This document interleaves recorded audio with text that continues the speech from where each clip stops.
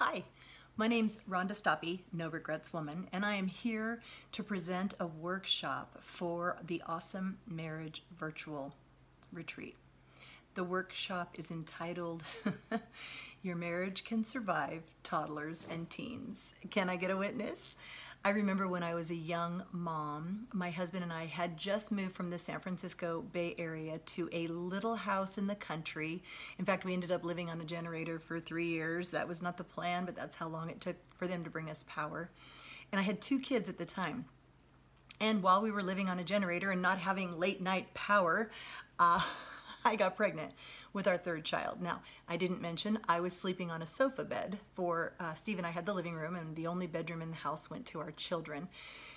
So you can imagine the stress that we were under. And then when I had my 3rd child, not only was I overwhelmed by bringing her home to a one-room house in the country with no power, I also was left with postpartum depression. And I didn't even know what it was because I hadn't had it for my first 2 children. I just knew I was overwhelmed and I was tired. And I knew that I wasn't the woman, the mom, the wife that I wanted to be. And the more that I struggled, I blamed Steve for the problem. Our house was small.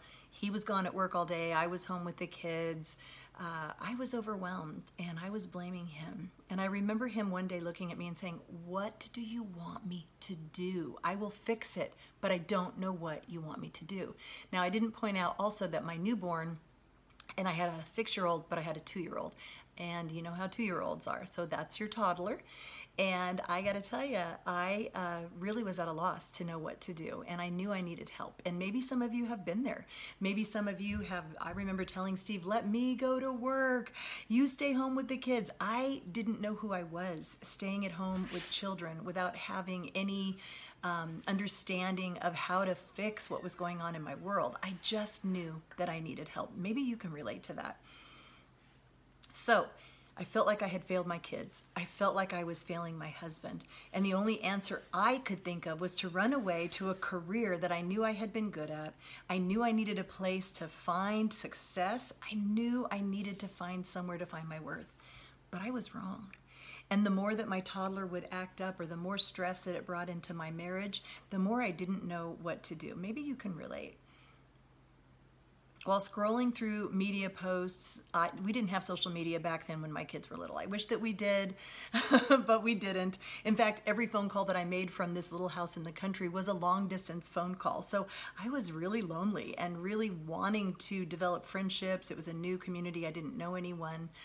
But I know some of you have the internet and you look on your social media and you scroll your phone and you see all the wonderful families and marriages and kids, and the kids are all dressed in matching clothes, and mom is just dressed to the nines, and you're like wearing the same yoga pants for the 5th day. I get it. And you're feeling like you're the only one that has these issues and you're wanting to have help.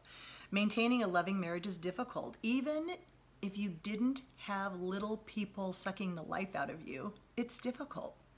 Trying to keep the love alive in your marriage while you're keeping your children alive one more day is not for the faint of heart. Can I get a witness?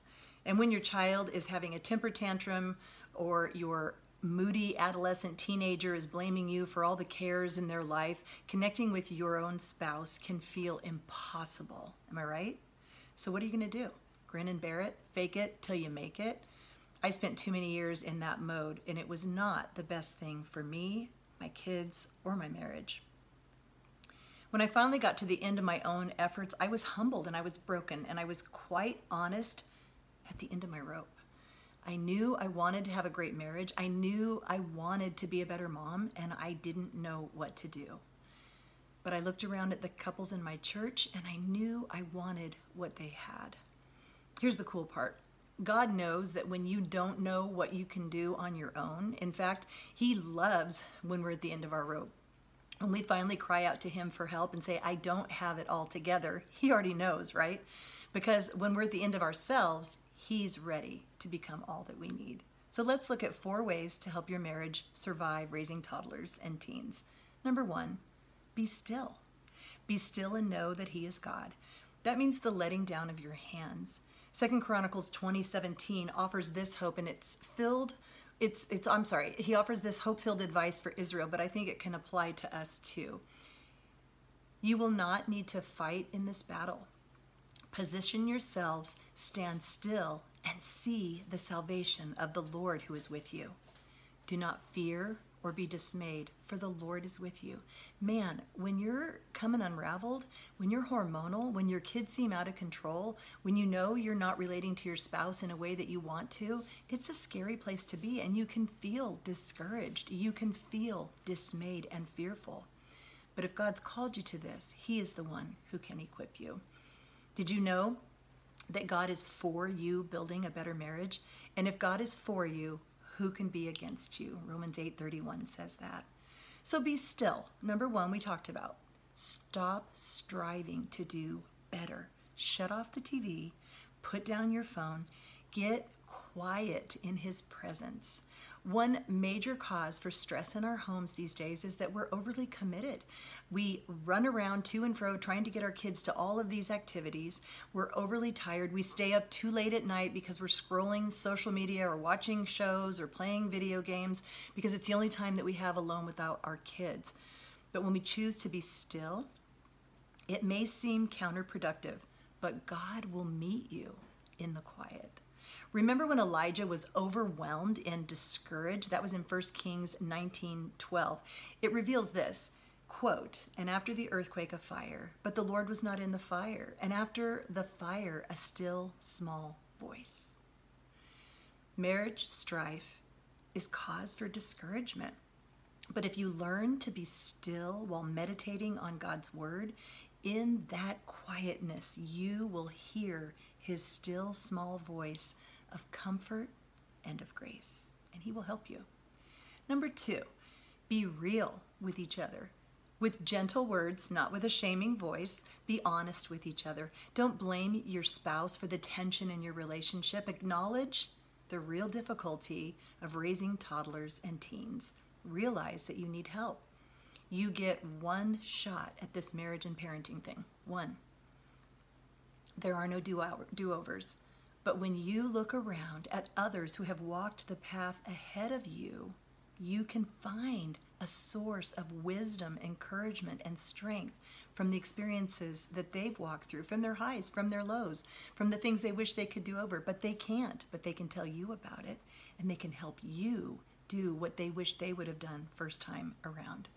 Number three, be genuine with your pastor, with biblical counselors, with a godly mentor in your church. Stop pretending that you're okay. That pretense is hypocrisy, and it will drive your kids away from the Lord. In fact, my husband was a youth pastor for 18 years. The number one thing that drove Christian kids away from their Christian roots was hypocrisy in their Christian home. Instead of feeling hypocritical and isolated and discouraged, look for a couple in your church that you want to emulate. Ask them for help. Make friends with them. Titus 2, God gives an outline for his plan for the older, more mature believers to mentor the next generation. Quote, "Older men are to be sober-minded, dignified, and self-controlled, sound in faith, love, and in steadfastness. Older women, likewise, are to be reverent in behavior, not slanderers or slaves to much wine. They are to teach what is good and to train young women to love their husbands and their children." That's Titus chapter 2, 2-3. That's why my husband Steve and I wrote the book, The Marriage Mentor, Becoming the Couple You Long to Be. We do biblical marriage counseling. We meet couples all over the place. In fact, we just spoke at a retreat last weekend. And we meet couples that are looking for godly mentors. And that's why we wrote that book. Number four, be determined to be united. Toddler tantrums and adolescent outbursts will disrupt the peace in your home. Your kids will do all they can to side you against each other in hopes to manipulate you to get their way. Resolve together that your children will not come between you as a couple. If you need to get outside help, get outside help. But have the resolve that you are not going to let them wedge themselves between you. Before the outbursts occur, decide how you will respond together when your kids attempt to bring turmoil. When your children attempt to divide and conquer, trust me, kids who can divide their parents are plagued with feelings of insecurity. Your toddler and your teen will feel most secure when they see that the two of you are united in a force and walking in peace. And your peaceful home will reflect God's love, and that in turn can draw them to your Savior.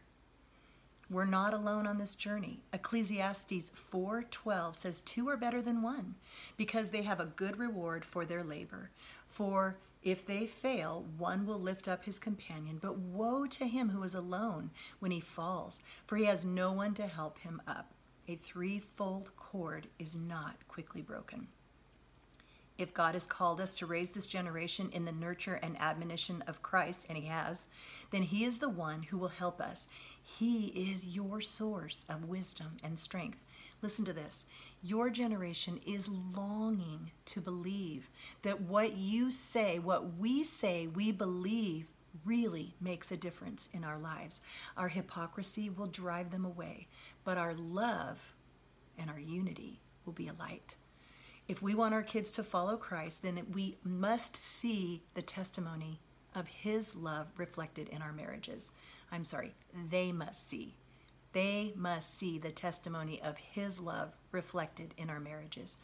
Unity in marriage grows when we work together to be still in God's presence, to be real with each other, and to genuinely reach out to mentors for help.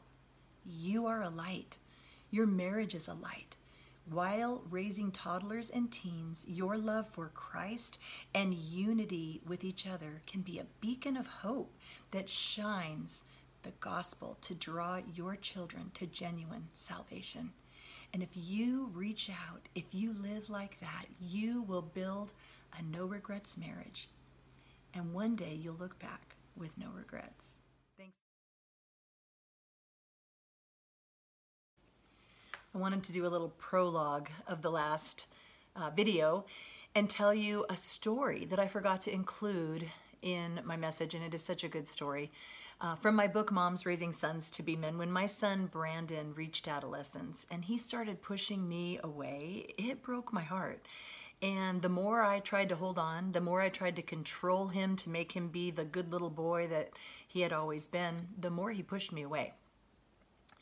Brandon and I speak together now, he's an adult, at mother-sons retreats. And one retreat, he said something that had the moms hanging on his every word about adolescent sons. Brandon said, "When my mom stopped crying, I knew I had lost control." Wow, right? And I want you to know, moms of sons who are pushing you away, there is no coming of man ritual in our culture except don't be a mama's boy. So when your son is trying to be a man, he wants to know you respect him, not just love him like you have for the past decade, but now show him your love by your respect. For me, I had to tap out.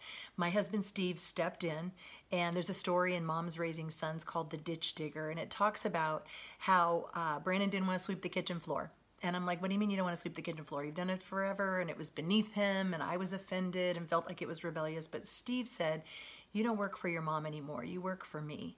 And Steve told me, now you stay out of it. And Steve assigned Brandon the job of digging a ditch from our house, we live on a ranch, to over where our barn is. And it was like, I don't know, maybe a football field distance, hard ground, pick and shovel.